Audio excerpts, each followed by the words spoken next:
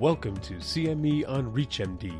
This activity titled Shifting Paradigms for Assessment and Management of Lower Risk Myelodysplastic Syndromes, Genomics, Risk Stratification, and Novel Therapies is brought to you by Access Medical Education and is supported by independent educational grants from AstraZeneca and Daiichi Sankyo. Before starting this activity, please be sure to review the faculty and commercial support disclosure statements as well as the learning objectives. Here is Dr. Rami Kamrokji. Hello and welcome to this educational activity titled Shifting Paradigms for Assessment and Management of Lower Risk Myelodysplastic Syndromes, Genomics, Risk Stratification, and Novel Therapies. I'm Rami Kamrokji. I'm Vice Chair of Malignant Hematology Department at Moffitt Cancer Center, joined by two of my dear friends, international experts in MDS, Dr. Jamil Shamo, Professor of Medicine and Pathology at Rush University Medical Center, and Dr. Michael Savona, Chief of Hematology at Vanderbilt University. Today, we're going to be focusing mostly on lower risk MDS, really discussing the new advancement in understanding the molecular biology of the disease, the new risk models, and then discussing current available therapies and the novel therapies being introduced in the lower risk MDS. So I'll start with a brief introduction to set the stage for my colleagues, and then hopefully we'll have a live discussion addressing many of the important clinical aspects of lower risk MDS. As you well know, myelodysplastic syndrome are neoplastic stem cell diseases. Those are a spectrum of disease that span from a lower grade to short-term life-threatening diseases. The hallmark of the disease is the presence of the dysplasia. In general, around 30% of the patients eventually progress to acute myeloid leukemia. However, unfortunately, majority of the patients die from complications related to the disease, namely the cytopenias. And myelodysplastic syndrome is probably the most common myeloid disease. The annual incidence in the USA is roughly estimated around 50,000 cases. The average age is in the 70s. And when you put this in comparison to other diseases, the 5-year survival with MDS is unfortunately as bad as some of the metastatic solid tumors, which is a point we don't think of on regular basis. I don't think people think of the MDS or the lower risk MDS as potentially a life-threatening disease. Now, to diagnose MDS, obviously we need to establish presence of cytopenias, low blood count, and then one of certain criteria that are set for diagnosis, either presence of dysplasia, abnormal looking cells, and it has to be 10% or more of any cell line. And that obviously depends on the pathologist or hematopathologist experience, or if there is increase in the myeloblasts in the range of 5 to 19%. And there are certain cytogenetic abnormalities that are defining for MDS, such as chromosome 5, 7, complex karyotype, etc. So diagnosis is usually really the first step and very crucial. There was a paper from our colleagues at MD Anderson looking at discrepancy between a tertiary referral center in MDS and common heme path reports. And in 15 to 20%, they changed the diagnosis. So really establishing the diagnosis is essential, and it needs the eyes of an experienced hematopathologist. Now, we learned in the last few years that MDS is really a genetic disease. We can identify abnormalities in almost 90% of the patients, both using conventional cytogenetics as well as next-generation sequencing to identify single somatic mutations. And there is obviously an important role for inflammation in MDS, and it's really the interplay between those genetic mishappenings and the inflammation are the underlying biology for the clinical phenotypes and the various heterogeneous presentations we see for MDS. So for assessment for genetic abnormalities, obviously conventional cytogenetics, or what we refer to as karyotype or G-banding, is still standard of care and part of the assessment. Usually around 30 to 40% will have an abnormality identified by that. One could use FISH, where you have a certain probes to detect certain abnormalities. Most places will offer what we call a FISH for MDS that will include deletion 5, 7, 8, 20, etc. And the FISH is a little bit more sensitive than the cytogenetics, but it's only answering a specific question. In our experience, when we looked at the FISH it was complementing the cytogenetics only in less than 5% of the cases. So we currently use FISH only when we don't have mitotic activity. The other aspect or the other way to evaluate the genetic abnormalities is really nowadays by integration of next generation sequencing, where we can identify somatic gene mutations. And that's becoming part of the routine assessment as we will discuss today. And when we look at those abnormalities, they can be lumped into pathways. It turns out that MDS is really a disease of epigenetic dysregulation and splicing machinery abnormalities. But there are other mutations as well can be seen. Tyrosine kinase pathway tends to be seen more in MDS MPN. P53, always a bad player in any subset. And I think one of the most important recently advancement is really our understanding of the spectrum of this disease. So, now we talk about a spectrum from even before MDS. So we have what we call CHIP, clonal hematopoiesis of indeterminate potential. Those are patients that have normal blood counts. We identify a somatic mutation indicating that some of the hematopoiesis is clonal. Usually those mutations are at the variant allele frequency of 10 to 20%. If we sequence 100 people above age of 70 without abnormal blood counts, probably 10 to 20% will have that CHIP. Those patients with CHIP are at risk of developing MDS and other hematological malignancies. There is also what we call clonal cytopenia of unknown significance. So those patients have low blood count, but there is no dysplasia seen on the bone marrow. So the line is really very fine between a clonal cytopenia of unknown significance and lower risk MDS. Those patients typically have similar mutation profile to MDS, and based on the number of mutations, the variant allele frequency, the risk of progression to MDS is way higher than CHIP. And obviously, we're trying to understand the implication of that. So for example, with CHIP, it's not just the risk of heme malignancies. There is substantial risk of therapy-related myeloid neoplasms if those patients get treatment for solid tumors, increased cardiovascular mortality, and other sequelae.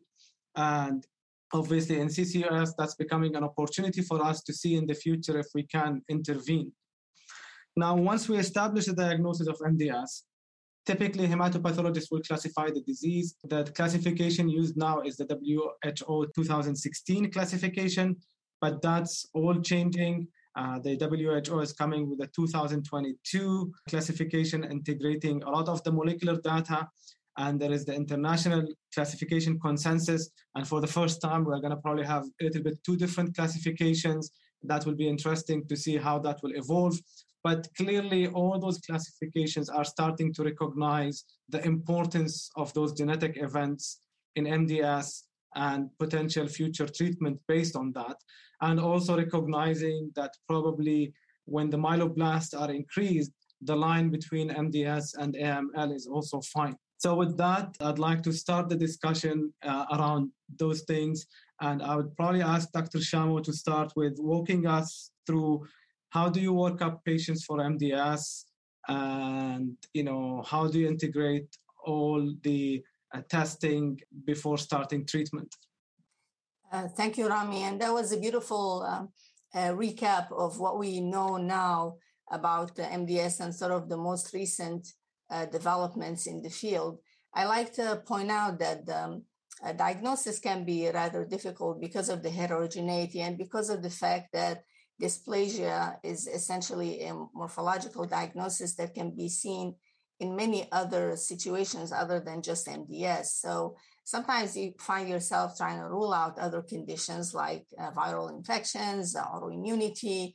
And so that goes into the minimal diagnostic criteria that we need to meet in order to make the diagnosis of MDS. But for the first time, you see the implementation of some of the molecular discoveries, if you will, of the recent science that had percolated through the diagnostic criteria of MDS. So, for example, the recent introduction of the ability to make a diagnosis of ring sideroblasts if you are able to demonstrate the presence of at least 5% of ring sideroblasts together with the presence of SF3B1 mutation. But of course, if you don't do next generation sequencing looking for SF3B1 mutation and your pathologist does not look for or do an iron stain looking for ring sideroblast, that diagnosis could be entirely missed if you don't have according to the older definition, dysplasia defined as more than 15% ring sideroblast. So that's one example.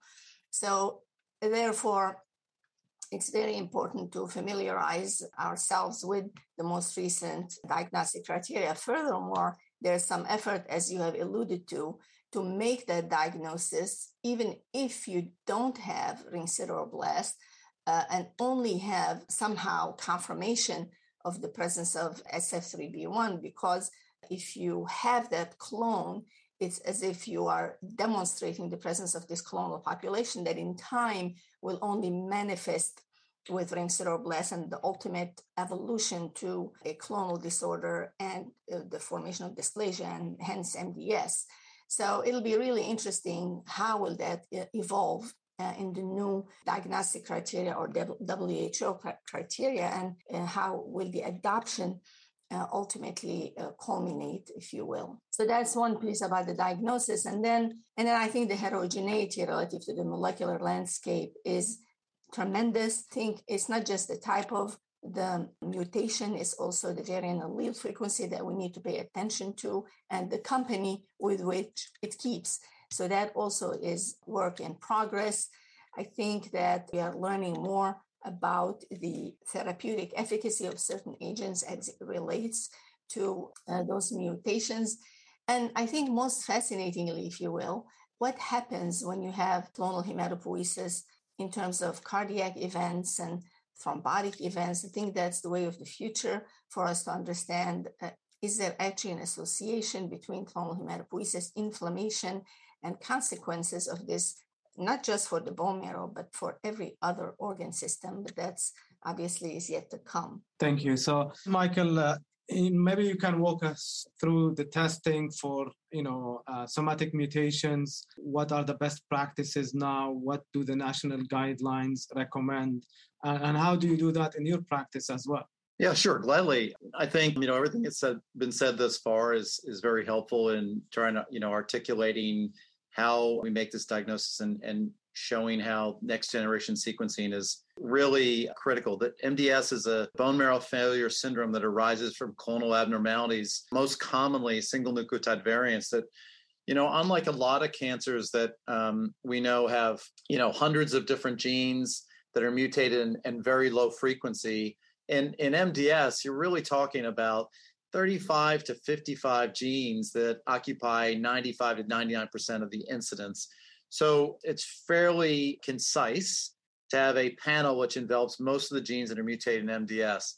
Now, it was the Wild West with next-gen sequencing, but I think that just like most pathologic testing, beyond CLIA approval and validation of a test, there's more acceptance now of certain vendors and academic groups doing tests that include upgrades of new hotspot mutation areas as we learn more. It's just common sense, right? If you, in 2015, you saw a mutation for the first time because only a couple hundred patients or a few thousand patients had ever been genotyped. But, now hundreds of thousands of patients have been genotyped. So what was once a variant of undetermined significance, maybe part of just a rare variant in the normal population, we now know with a little bit more certainty, this is actually associated with disease. And that's a work in progress. It's iterative. But we're dealing with this small group of mutated genes where we have more and more information about the recurrent mutations. And as Jamil said, the mutations that you see matter, both in MDS proper and in precursor states. And I'd have to say, and I'm sure we'll talk more about both of these things, but I have to say the two biggest innovations or developments in our field, from my perspective, and in the last several years is one, the realization that a clonal abnormality occurs, the immune milieu in the marrow changes, and subsequent mutations lead to MDS. So the idea of precursor states. And then the other idea is that, especially young people have, they're more commonly than we think, have constitutional abnormalities that set them up for developing MDS. Most commonly are things like DDX41 or RUNX1 mutations that are actually not as uncommon as we once thought in the germline that really predispose people to developing myelodysplastic syndrome and leukemia.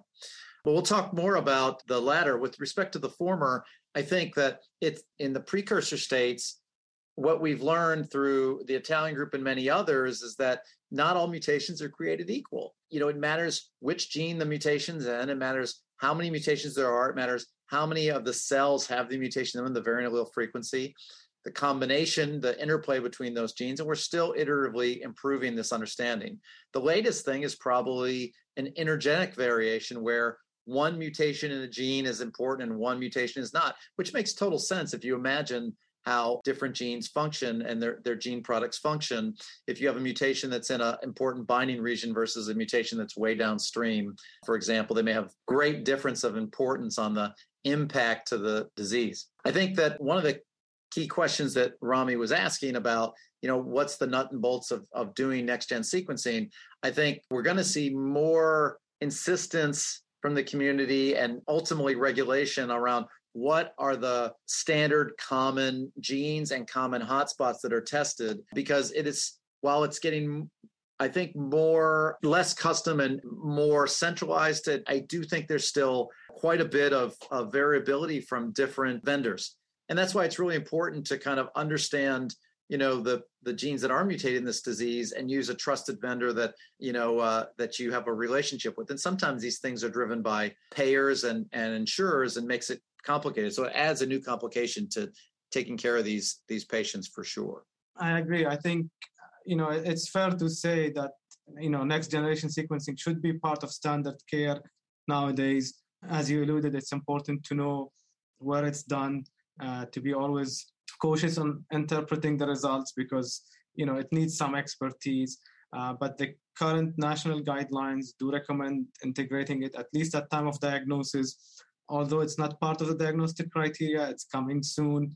It establishes clonal hematopoiesis, as you mentioned, definitely has prognostic value, as we will talk about more and more, and therapeutic value. And in our institution, sometimes also when disease changes or there is a treatment failure and we are moving to the next treatment, we do reconsider repeating those because every now and then we'll be able to identify targets. So there is no doubt that integration is happening. But your points are very well taken about, knowing the lab that you are using, be cautious in interpreting them. As Jamil even mentioned probably before, it's not just the mutation, what's the variant allele frequency. So it still needs some expertise in interpreting those. You had asked me, what in my practice, and I think our practice is very similar to yours. Everyone who comes with a new diagnosis of MDS needs next-gen sequencing. Everybody who has a real change in the character of the disease. I repeat genetic testing. And I often use genetic testing, although this is outside the recommendations in my practice. The recommendations haven't caught up with this kind of thing quite yet. But in my practice, I actually use genetic testing at times where I'm making difficult decisions, when to send someone to stem cell transplant. Do they have genetic evolution of the disease? That might be just enough to make me want to make that recommendation where I wouldn't otherwise. Absolutely.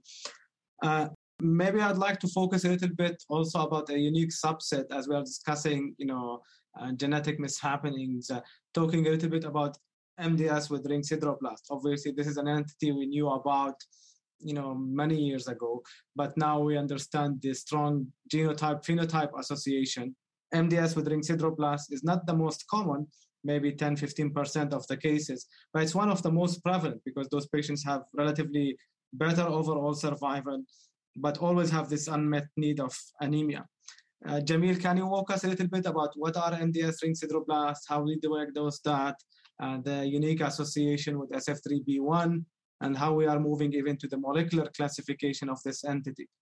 MDS with ring sideroblast is a special type of MDS whereby the bone marrow erythroblasts are characterized by the presence of small blue granules that represent mitochondrial ferritin and can be visualized on a pearl stain. Essentially, most of those cases are characterized by the presence of spliceosomal mutation known as SF3B1. course, there are many other spliceosome mutations, but the most prevalent, perhaps 80% is that involving SF3B1.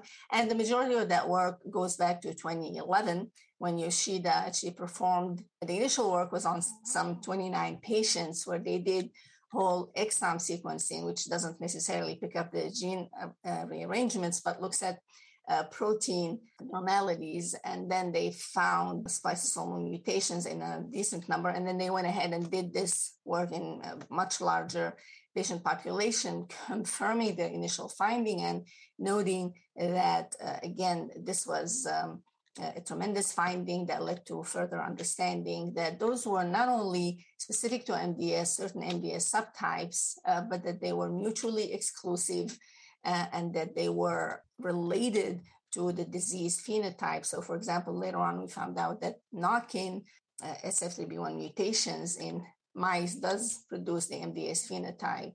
And so I guess the next question was, well, what was that exactly related to? And there's still some speculation as to why does this mutation that relates to alteration in splicing the pre-messenger RNA leads to inability to utilize the iron that gets stuck in the mitochondria in the form of mitochondrial ferritin.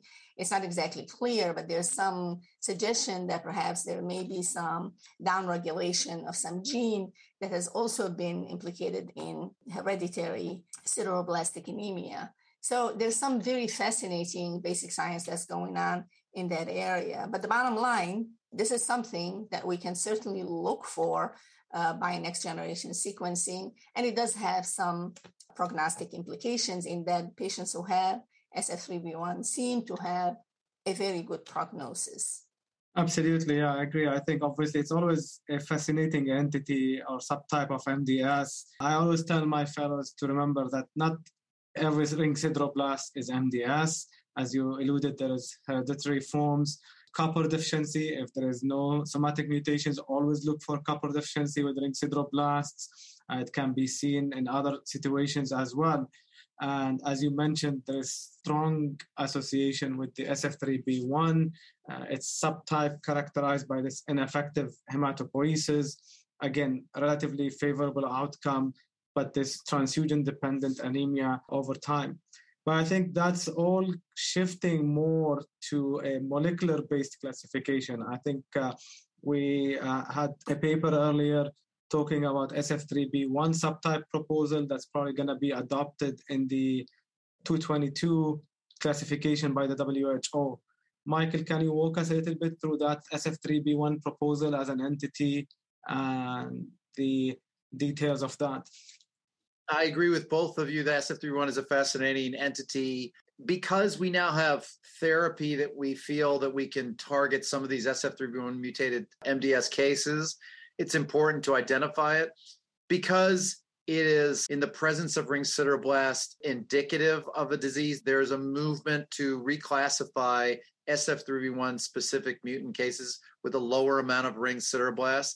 And there are some who believe in our community that SF3B1 mutant disease is sufficient for the diagnosis of MDS. I think SF3B1 is fascinating mutation in that it's actually associated with good risk in MDS. There are about 10 to 15% of patients with SF3B1 who actually have a pretty poor risk disease and are co-mutated with TP53. But for the most part, SF3B1 mutation is associated with very good risk. But an interesting molecular epidemiology finding is in the last several years, we've discovered that in pre-MDS precursor states, CHIP and CCUS, that SF3B1 mutations are much more likely to lead to disease. So remember that CCUS is very common. There's probably hundreds of thousands of patients with CCUS, but many of those patients never develop MDS at all. And the ones that do seem to be enriched for SF3B1, which turns out to be the less risky mutation when you actually have MDS. Yeah, absolutely. So I think, obviously we're learning a lot about this. The proposal for this SF3B1 as unique entity is probably going to be adopted.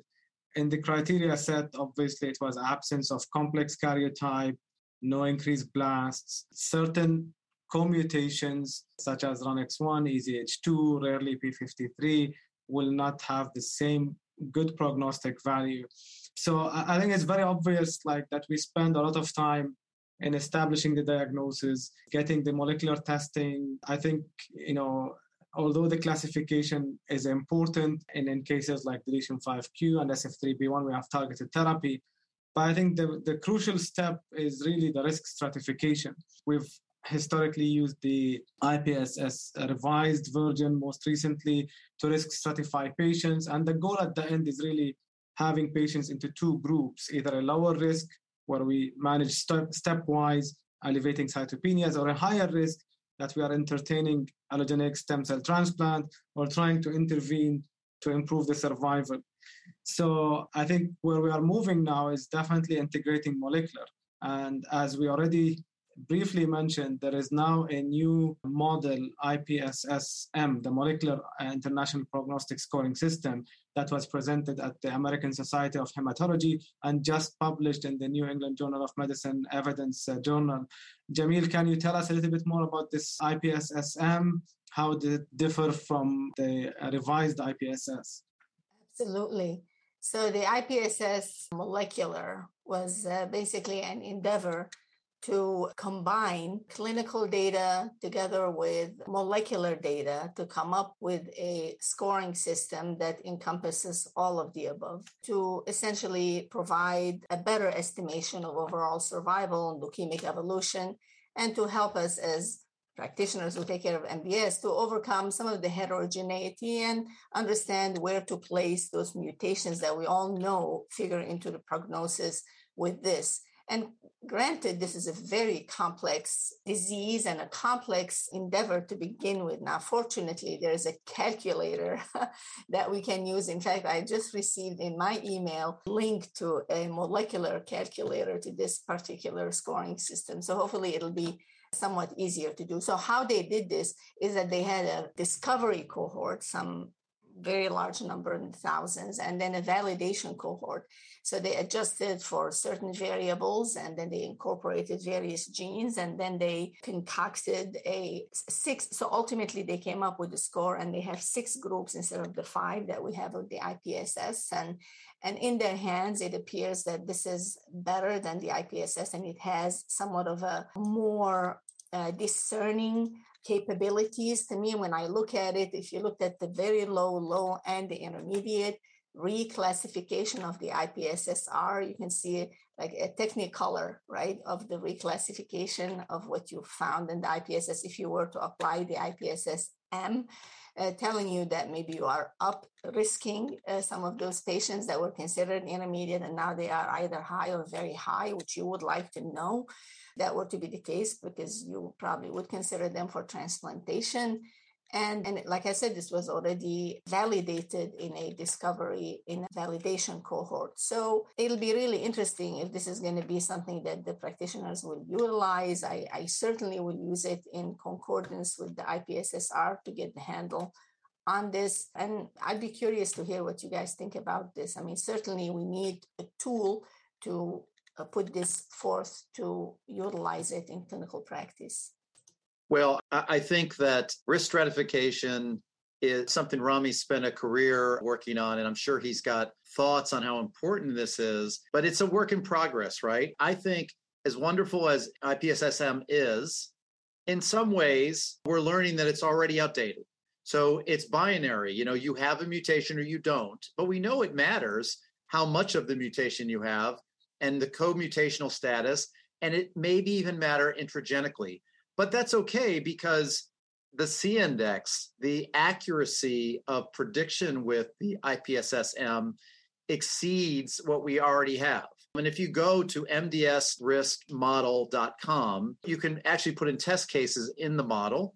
And what you'll find is, just as Jamil said, patients who are intermediate risk on IPSS are recategorized not infrequently to a different risk category with IPSS-M based solely on the presence of single nucleotide variants. And this is important because it edifies why we do next-gen sequencing, and it shows how important those next-gen sequencing results will be, because it is the difference between someone going to transplant or not going to transplant. I found already in my clinical practice, since I was involved in the work, I was beta testing this risk model for quite some time now. And I found it really changed how you look at cases. I took all the lower risk cases and looked at their genetic sequencing and saw how that changed their risk score on IPSS-M, and really opened my mind to think perhaps this might be a patient I would consider transplant earlier, given the risk associated with those mutations.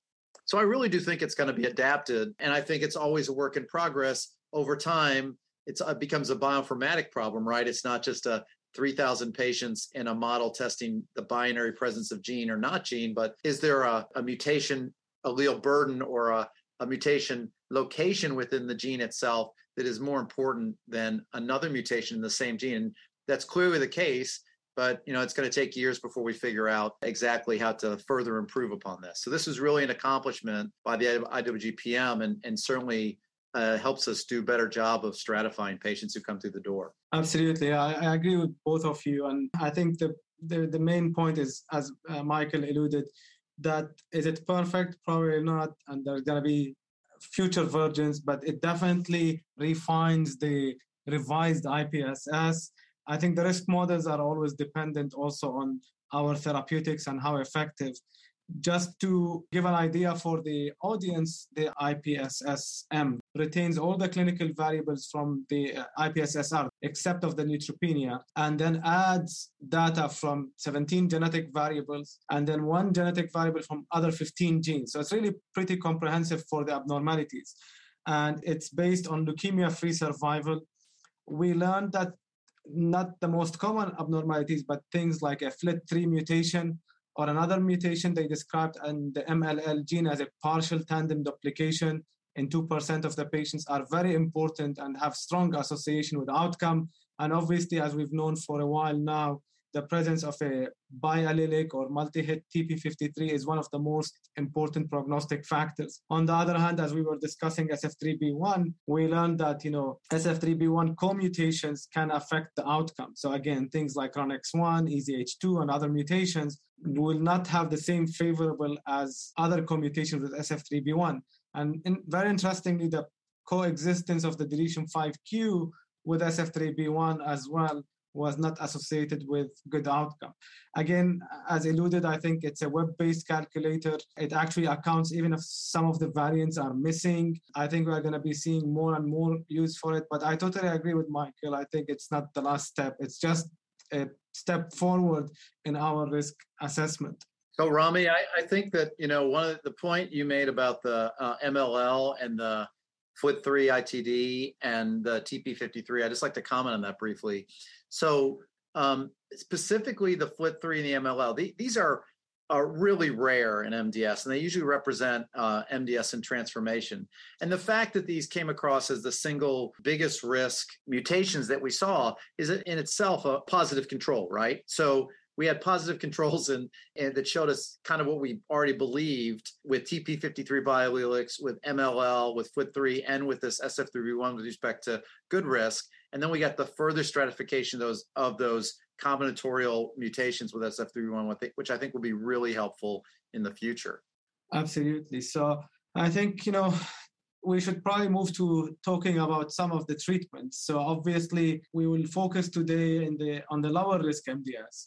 And as you saw, we spend a lot of time thinking about, making sure we have the right diagnosis and risk stratification. And then we would put these patients in this bucket of what we call lower risk. This is a particular area that I've been interested in the recent years, looking at the outcome for those patients. And what we found that maybe 30% of those patients eventually will progress.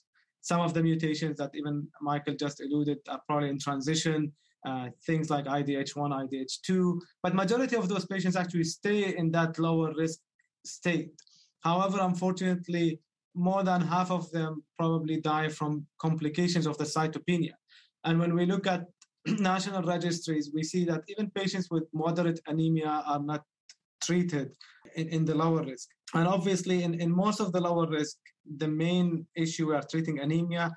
We could come back and talk a little bit more about, isolated neutropenia or thrombocytopenia. Those are less often in the lower risk.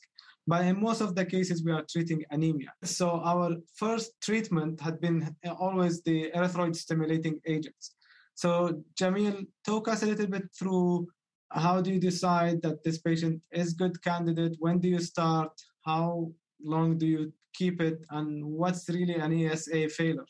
Absolutely. So I think that patients who have MDS generally most patients will present with anemia to begin with. And those who may not be transfusion dependent will ultimately require transfusion, only a matter of time. I think it is essential that whenever a diagnosis is made, for us to obtain baseline serum EPO level. That's extremely important. And this should be done before a transfusion has taken place. I find that to be sometimes a missing piece, and it's kind of difficult to interpret the level after transfusion because it's hard to interpret. So that needs to be done prior to transfusion. So why? Well, because EPO level is extremely helpful in understanding what the likelihood of a response may be. So there's data from the Nordic group that they many years back suggesting that any level below 500 will portend for a response. Though in that analysis from 3 studies, if I remember, people who have a level below 100 had the best response, which is on the order of 75%. Between 100 to 500 is perhaps 23, and then above 500 is negligible.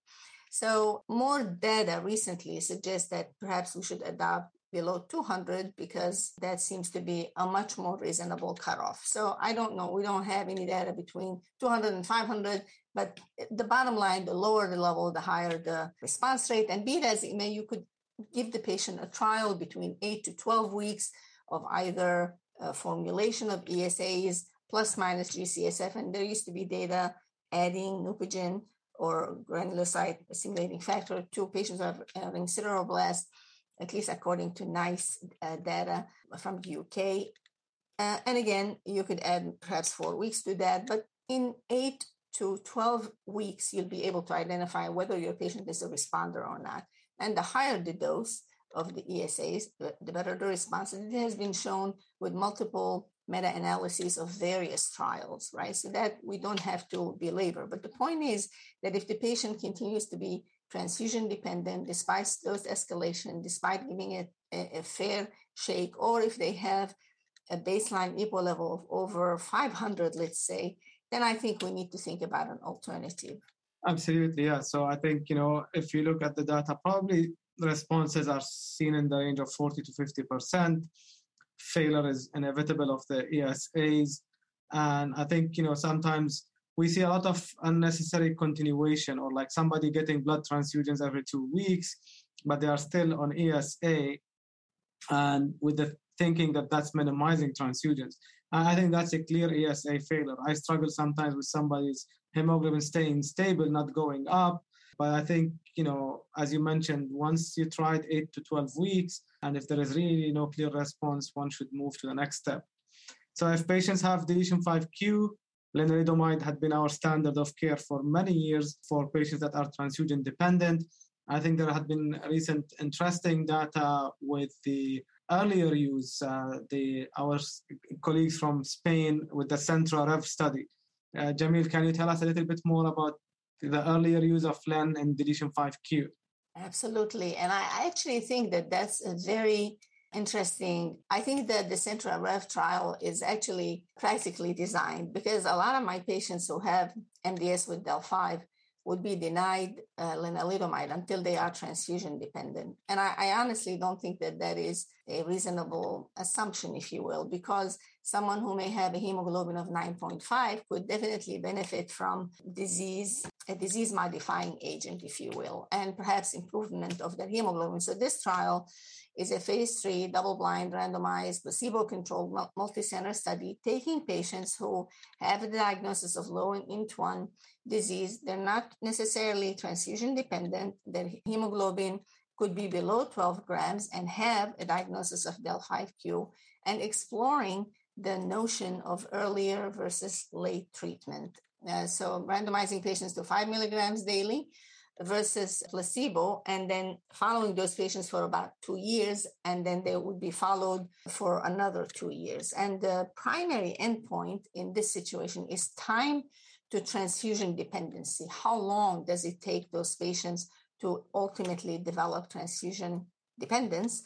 And of course, there are many other secondary time points included in that: cytogenetic response, and for patients who may have TP53 from the get-go, what happens to this leukemia evolution, etc. So what's interesting is to see that the median hemoglobin at inclusion for those patients varied anywhere from 7 to 11.7 grams. So the median was about 9.8, right? So we're not talking about people who have very high hemoglobin. So some were definitely anemic at the time of inclusion. And what was interesting is to see that the time to transfusion dependence was triple that in people who were treated versus those who weren't.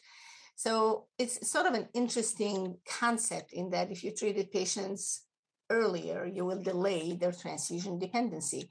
So it's something that might resonate hugely with patients, right? You don't want to get to the point where you are sitting in the infusion suite receiving blood over 2 and 3 hours or what have you, and with significant impact on somebody's quality of life. And so that's my take on it. I think if I'm a patient, I would be in favor of getting treated so that I don't end up with this, especially knowing that most patients will end up with that outcome, that is transfusion. And that was statistically significant. So I think the more interesting part, or I should say the most biologically relevant piece to this, is in what happens to leukemic evolution, what happens to subclones that come with this, or if someone has TP53, what is the impact of earlier treatment on that, and that we don't have yet.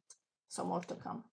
Absolutely. I think obviously lenalidomide is very active in del(5q).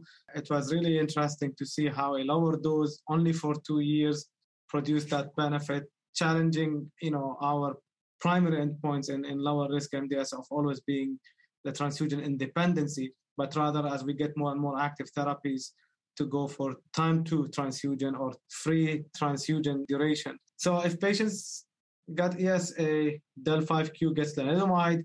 If patients have MDS with ring sideroblasts, nowadays we have a treatment approved, luspatercept. This is the first drug approved in 10 years in MDS. Michael, can you tell us a little bit about luspatercept, its mechanism of action, summarizing a little bit also the clinical data and your personal experience using it? Of course. Yeah, I think these low-risk MDS has gotten confusing. It used to be we had EPO and we had a couple of different ESAs to offer, and then we had lenalidomide, and lenalidomide was largely in the del(5qs. And now we have luspatercept and a variety of new TGF-beta ligand traps that are kind of coming down the pike as potential treatments for low-risk MDS. Luspatercept and sotatercept were co-developed, and luspatercept was the one that was moved forward in phase 3 study and ultimately approved. And this drug is not exactly a TGF-beta ligand trap, but acts like one. It is a fusion protein, a IgG1 and Fc recombinant fusion protein of activin R2b and IgG1 that traps the TGF-beta superfamily ligand, which is the SMAD2/3 signaling, and ultimately it blocks the negative regulator of late-stage erythropoiesis. So by this double negative, blocking the inhibitor of late-stage erythropoiesis, you get later erythroid differentiation and production of red cells. It's important to know that luspatercept was first tested in a variety of low-risk and intermediate-risk MDS patients and had a reduction in transfusions and transfusion independence across the board. In the phase 3 study, this was the patients with ring sideroblasts were the ones studied. So the phase 3 Medalist trial basically was a 2-to-1 study that randomized patients 2-to-1 to placebo or luspatercept infusion every 21 days. And it was for patients with ring sideroblasts or with at least 5% ring sideroblasts and SF3B1 or 15% ring sideroblasts. And this was a positive study across the board, revealing an improvement in transfusion independence, revealing a hematologic improvement of bump in hemoglobin in patients who did respond, and it's for the most part really well tolerated. About 40% of the patients that were on the study developed pretty profound fatigue, And most of that went away if they were able to stay on the treatment. And that's pretty similar to the experience I've had in the clinic. I have had patients who've had so much fatigue, they refuse to stay on the drug. But if I can get them through a cycle or two, I usually don't see too much fatigue. It's a little strange. There was reports of a neuropathy and some pleural effusions and some diarrhea, asthenia in the clinical trial that were higher than what we expect in the placebo side. I haven't seen a lot of that myself, but I've seen a little of it. But, the drug definitely adds, to our arsenal. Now, the question is, when can you use luspatercept beyond ring sideroblast? We use it in MDS with ring sideroblast. We use it in overlap, MDS-MPN with ring sideroblast and thrombocytosis. But, off-label, should we be using it in lower risk MDS? And that's kind of being explored now in the COMMAND trial, which will look at all other types of low risk MDS that might benefit. And I think what we're going to find is that there's a place for this drug and drugs like it in lower risk MDS. And the new challenge will be sequencing them properly with other things we have available, like ESAs and lenalidomide. Absolutely, yeah. So obviously, I think, luspatercept is currently approved for patients with ring sideroblast. In the study, the transfusion burden was the most important predictor of response, which we see also in real life. I think the key clinical message is this is an injection every 3 weeks. One need to escalate the dose, especially among patients that are heavily transfusion dependent. That was using 6 units every 8 weeks, and giving the drug some time to assess if there is a response. So at the past ASCO and the EHA meeting, we heard also updates on luspatercept with the longer-term use, where almost 40% plus of the patients achieve the endpoint. And when you look at the transfusion independency, the duration can exceed a year with the luspatercept use. There were cases where patients needed blood transfusion occasionally, but with the adjustment of the dose, the cumulative median duration is around 80 weeks with using luspatercept. So this is reflective of the longer-term data. I think the key messages, again, is the appropriate identification of patients, maybe introducing the treatment earlier, because, again, the most predictive of response is the magnitude of transfusion or the transfusion burden, which could reflect the biology, but also an opportunity to intervene earlier, and the maximization of the dose. Many of the patients that are transfusion dependent, especially if it's heavy transfusion dependency, will need to go to the 1.75 milligram per kilogram dose, which is the highest dose. And that was also, published by Dr. Uwe Platzbecker, looking at that majority of the patients needed the increase in the dosing if they were heavily transfusion dependent. As you mentioned, fatigue is a phenomenon we see in the first couple of months, some GI toxicity, edema, but all over, less than 5% of the patients discontinue. And as you alluded also, the research side is extending beyond the MDS ring sideroblast. The COMMAND study is looking at comparing it to ESA upfront. There are studies also going to be looking at combinations with lenalidomide, with ESA, and so forth. So we covered upfront ESA, deletion 5q, get lenalidomide, MDS with ring sideroblast, now preferentially get luspatercept.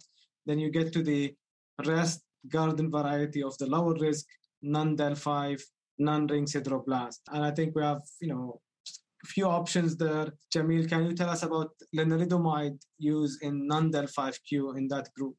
Yes. So as I'm sure everyone knows, that this has already been explored with the MDS-003 and the response to lenalidomide in the 002 study, which is what evaluated the same drug in the non-del5 population, was more modest. So 1 out of 4 patients attained transfusion independence. And so it is possible to achieve up to perhaps 40% some type of erythroid response.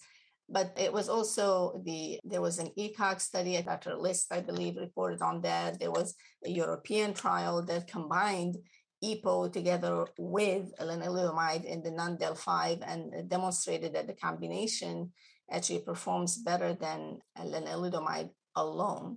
And so I think it's certainly reasonable to consider the combination in someone who may have preserved hematological parameters other than the hemoglobin, because clearly that's why you are utilizing it to improve the anemia. So in someone who may have preserved platelet count, neutrophil count, I feel comfortable using the combination to achieve a potential hematological improvement or transfusion independence.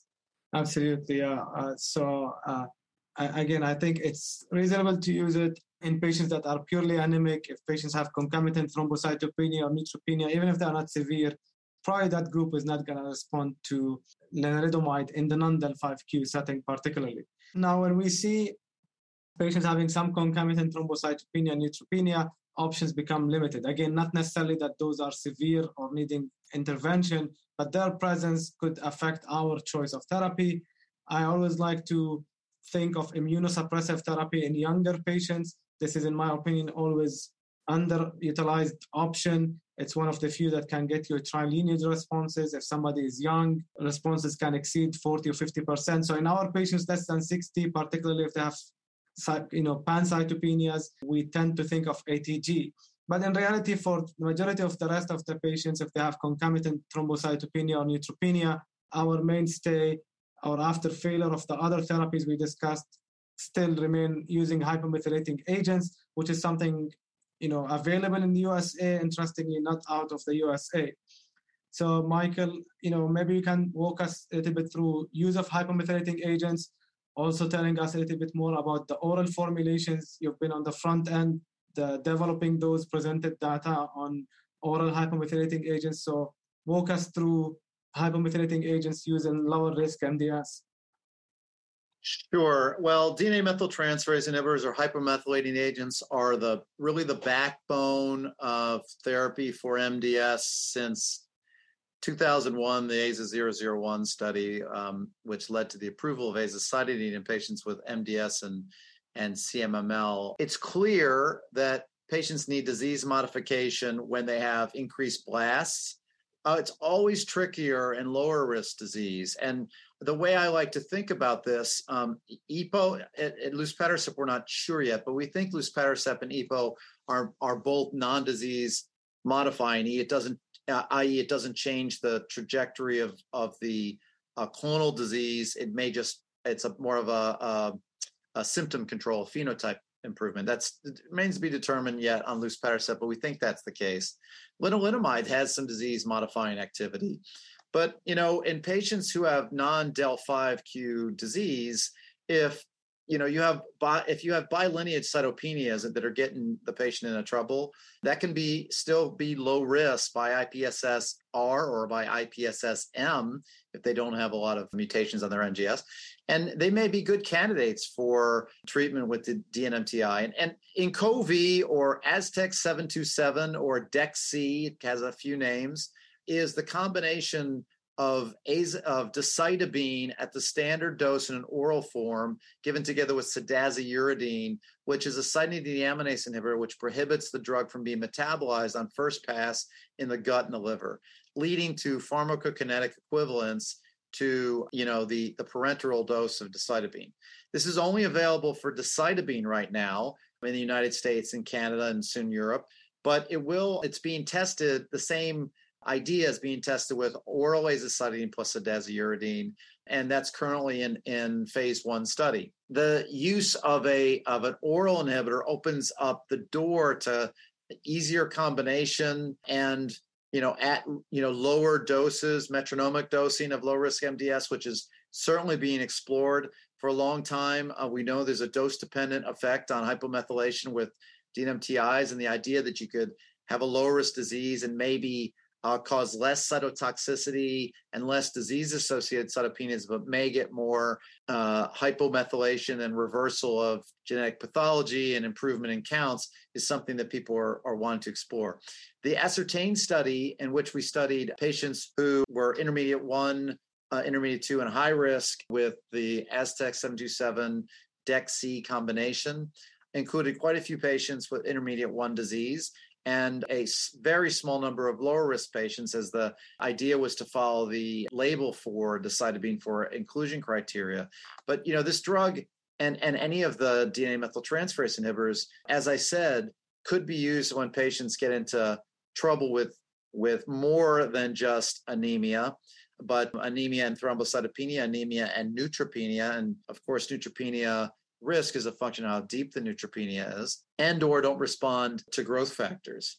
I typically don't use a lot of growth factors in patients who have any kind of proliferative component to their disease because there is a theoretic risk there of transformation. But patients who have no proliferative or very low proliferative risk, single mutated SF3B1 mutants, less than 5% blast, who develop a subsequent neutropenia, there might be an opportunity to get a benefit out of growth factors. But for the others, I like the idea of being able to use DNA methyltransferase inhibitors.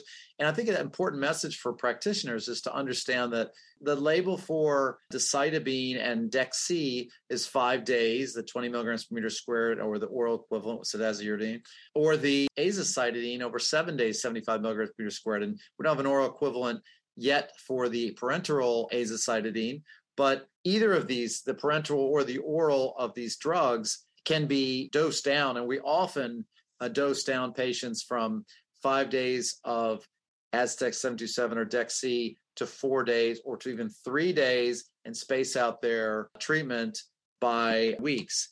There aren't a lot of patients, I think, that remain on a standard 5 days of treatment every month, every 28 days for a long period of time. Most people do need dose adjustments. And while patients with higher blasts, you want to make sure that you're appropriately treating the patient to disease reduced prior to transplant. Low risk patients, we need to be even more sensitive and careful that we don't put them at higher risk of neutropenic fever and an earlier death by overtreating and causing deeper cytopenias. Absolutely. I totally agree with you. And obviously, you've been developing those and spending a lot of time thinking about it. I think the appeal of the oral hypomethylating agents is the ease for the patients. There are some issues sometimes with the co-payment in real life, but I think we are testing those in attenuated dosing in lower risk. It still requires the monitoring at the beginning, but it's definitely a step forward. And hopefully we'll have more and more of like almost a total oral therapy for our MDS patients. You alluded to the neutropenia and thrombocytopenia. As we talked at the beginning, there is really a small subset of lower risk MDS patients that will have either isolated neutropenia or isolated thrombocytopenia. In our practice also, we share your concerns about, liberal use of G-CSF. There had been no studies to actually show survival advantage. So if patients have isolated neutropenia without recurrent infections, we actually observe. Even with hypomethylating agents, the responses are probably in the range of 20 to 25%. There had been some interest recently looking like IDH inhibitors that seems to be enriched in patients with neutropenia. Similar with thrombocytopenia, hypomethylating agents are probably the only active agents. Younger patients can get ATG cyclosporin. There is some data on L-Thrombobag single agent use or romiplastim in patients with isolated thrombocytopenias with long follow-up and reasonable responses. But I think we are also having few newer and exciting drugs being tested in lower risk MDS. There are ongoing clinical trials advanced. Maybe I'll ask Jamil to tell us a little bit about emtilistat, roxadustat, IDH inhibitors in lower risk MDS. It's really interesting. Suddenly we have this plethora of novel agents that you can explore. And the data look really interesting. Like for imetelstat, for example, they're looking at the exact same population that would not be responders to ESAs, for example, either have failed it or have an EPO level above 500. And the transfusion independence rate of about 40% is rather remarkable. But we have to await for the phase 3 clinical trial data. So, and as I'm sure, Rami, it's being explored also in MPNs, and so not just in MDS. So safety and additional data would be really needed. And then roxadustat, which is a hypoxia-inducible factor inhibitor, which basically promotes the production of erythropoietin, which is already an agent approved in China actually for the treatment of renal failure, which is what we use here, not necessarily roxadustat, but ESAs in people who have kidney failure, is another agent that's being explored for the treatment of anemia in MDS, and that's very interesting. So, and then you already mentioned L-Thrombopag, that's another agent that could be utilized. So all of a sudden, we have various novel agents that could be used, and we are awaiting the results of many other phase 3 trials that will hopefully give us more agents to use in this sort of heterogeneous and difficult to treat patient population.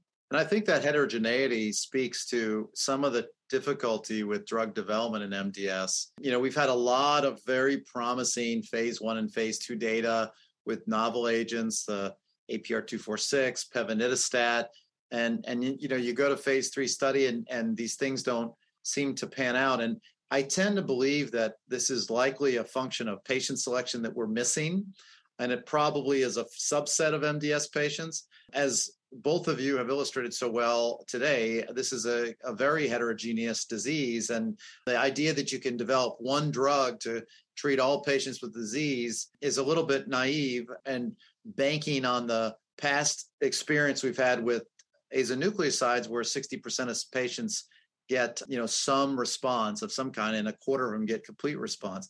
Well, that's better than nothing across the board, but we really have to do better.